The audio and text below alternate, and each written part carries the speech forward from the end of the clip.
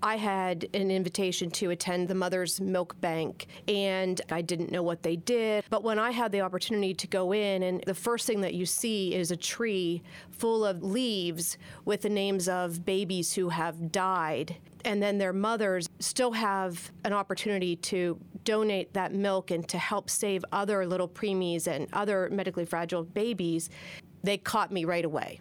Really, it saves so many lives that I absolutely couldn't turn my back on them. And so that's what started me on this path.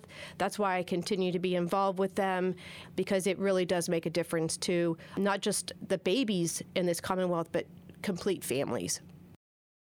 Hi, I'm Torrin Ecker, and this is By the Way, Did You Know?, where we break down laws and legislation you may not have heard of, but have a profound impact on our lives.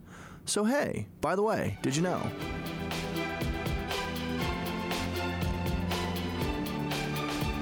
Welcome back to By the Way, Did You Know? This week, we're talking about Mother's Milk Banks. Today, we have two guests with us today. We have Majority Whip Donna Oberlander here with us, and we also have the Mid-Atlantic Mother's Milk Bank Director, Denise O'Connor. So by her title alone, you kind of know what we're talking about today. Kind of an interesting concept, an interesting bill. And this is a bill that got signed into law last year by the governor, and it is the Keystone Mother's Milk Bank Act. So Representative Oberlander, can you tell us a little bit about what this law is, what this bill does, and how it came to be? Certainly.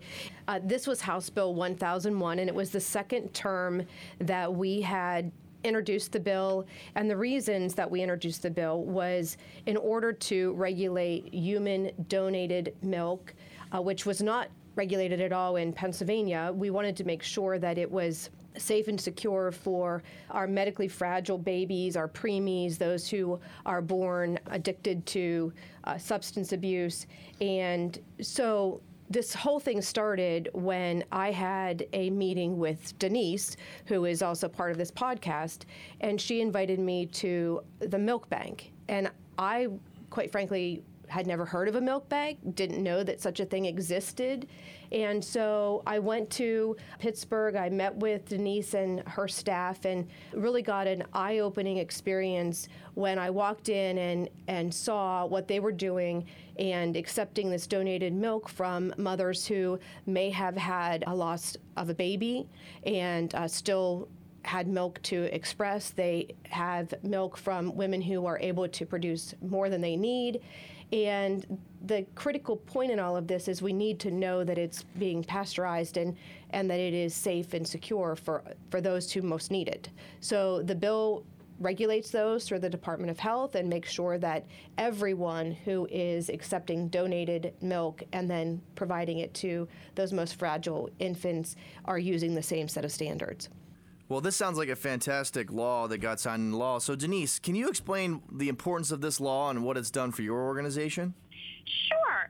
Well, I'll explain a little bit about what a milk bank does, too, which that'll provide the context. The best way to think of us is we're sort of like a blood bank, but we're for human milk. So what we're doing is we're collecting milk from donors, as Representative Oberlander had mentioned, basically healthy women who have more milk than their own babies need. Then those donors go through a thorough screening process. They're all volunteers that are uncompensated, just like a blood bank. And then we collect that milk, and then we test it, and we pasteurize it before we distribute it to the hospitals. Because most milk banks, the primary recipient is a very medically fragile baby, like a severely premature baby. So it takes a lot for a milk bank as far as safety measures to make sure that that milk is safe for these fragile recipients, because a lot of things that are perfectly fine to nurse your own baby really could be problematic for a sick baby. So it's very important that there's standards for all milk banks. But unfortunately, there isn't a lot of overriding regulation of milk banks. So we are a nonprofit milk bank, so we're accredited by the Human Milk Banking Association of North America. And that organization is a 40-plus-year-old organization that has very strict guidelines. And so we're getting inspected by them, and we have to rise to those standards.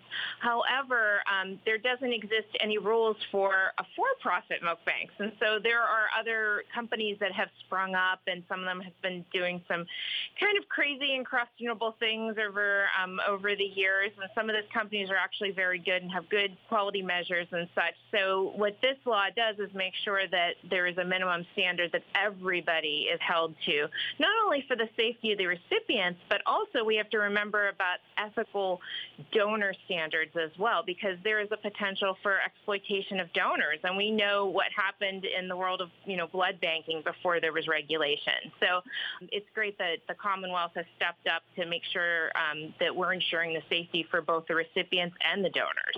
So I know, Denise, you and Representative Oberlander work closely on this law, and I know Representative Oberlander is very passionate about this issue. Can you explain, your story? Why is this something that you have kind of dedicated your career to? Well, I'm a lactation consultant and have been a lactation consultant for a few decades now. And quite honestly, I was shocked, seeing the years go by and more evidence mounting, medical evidence for the use of donor milk in the neonatal intensive care units. And I'm, looking around me and seeing that none of the hospitals were using it. Before I began the Milk Bank Project, we incorporated in 2013.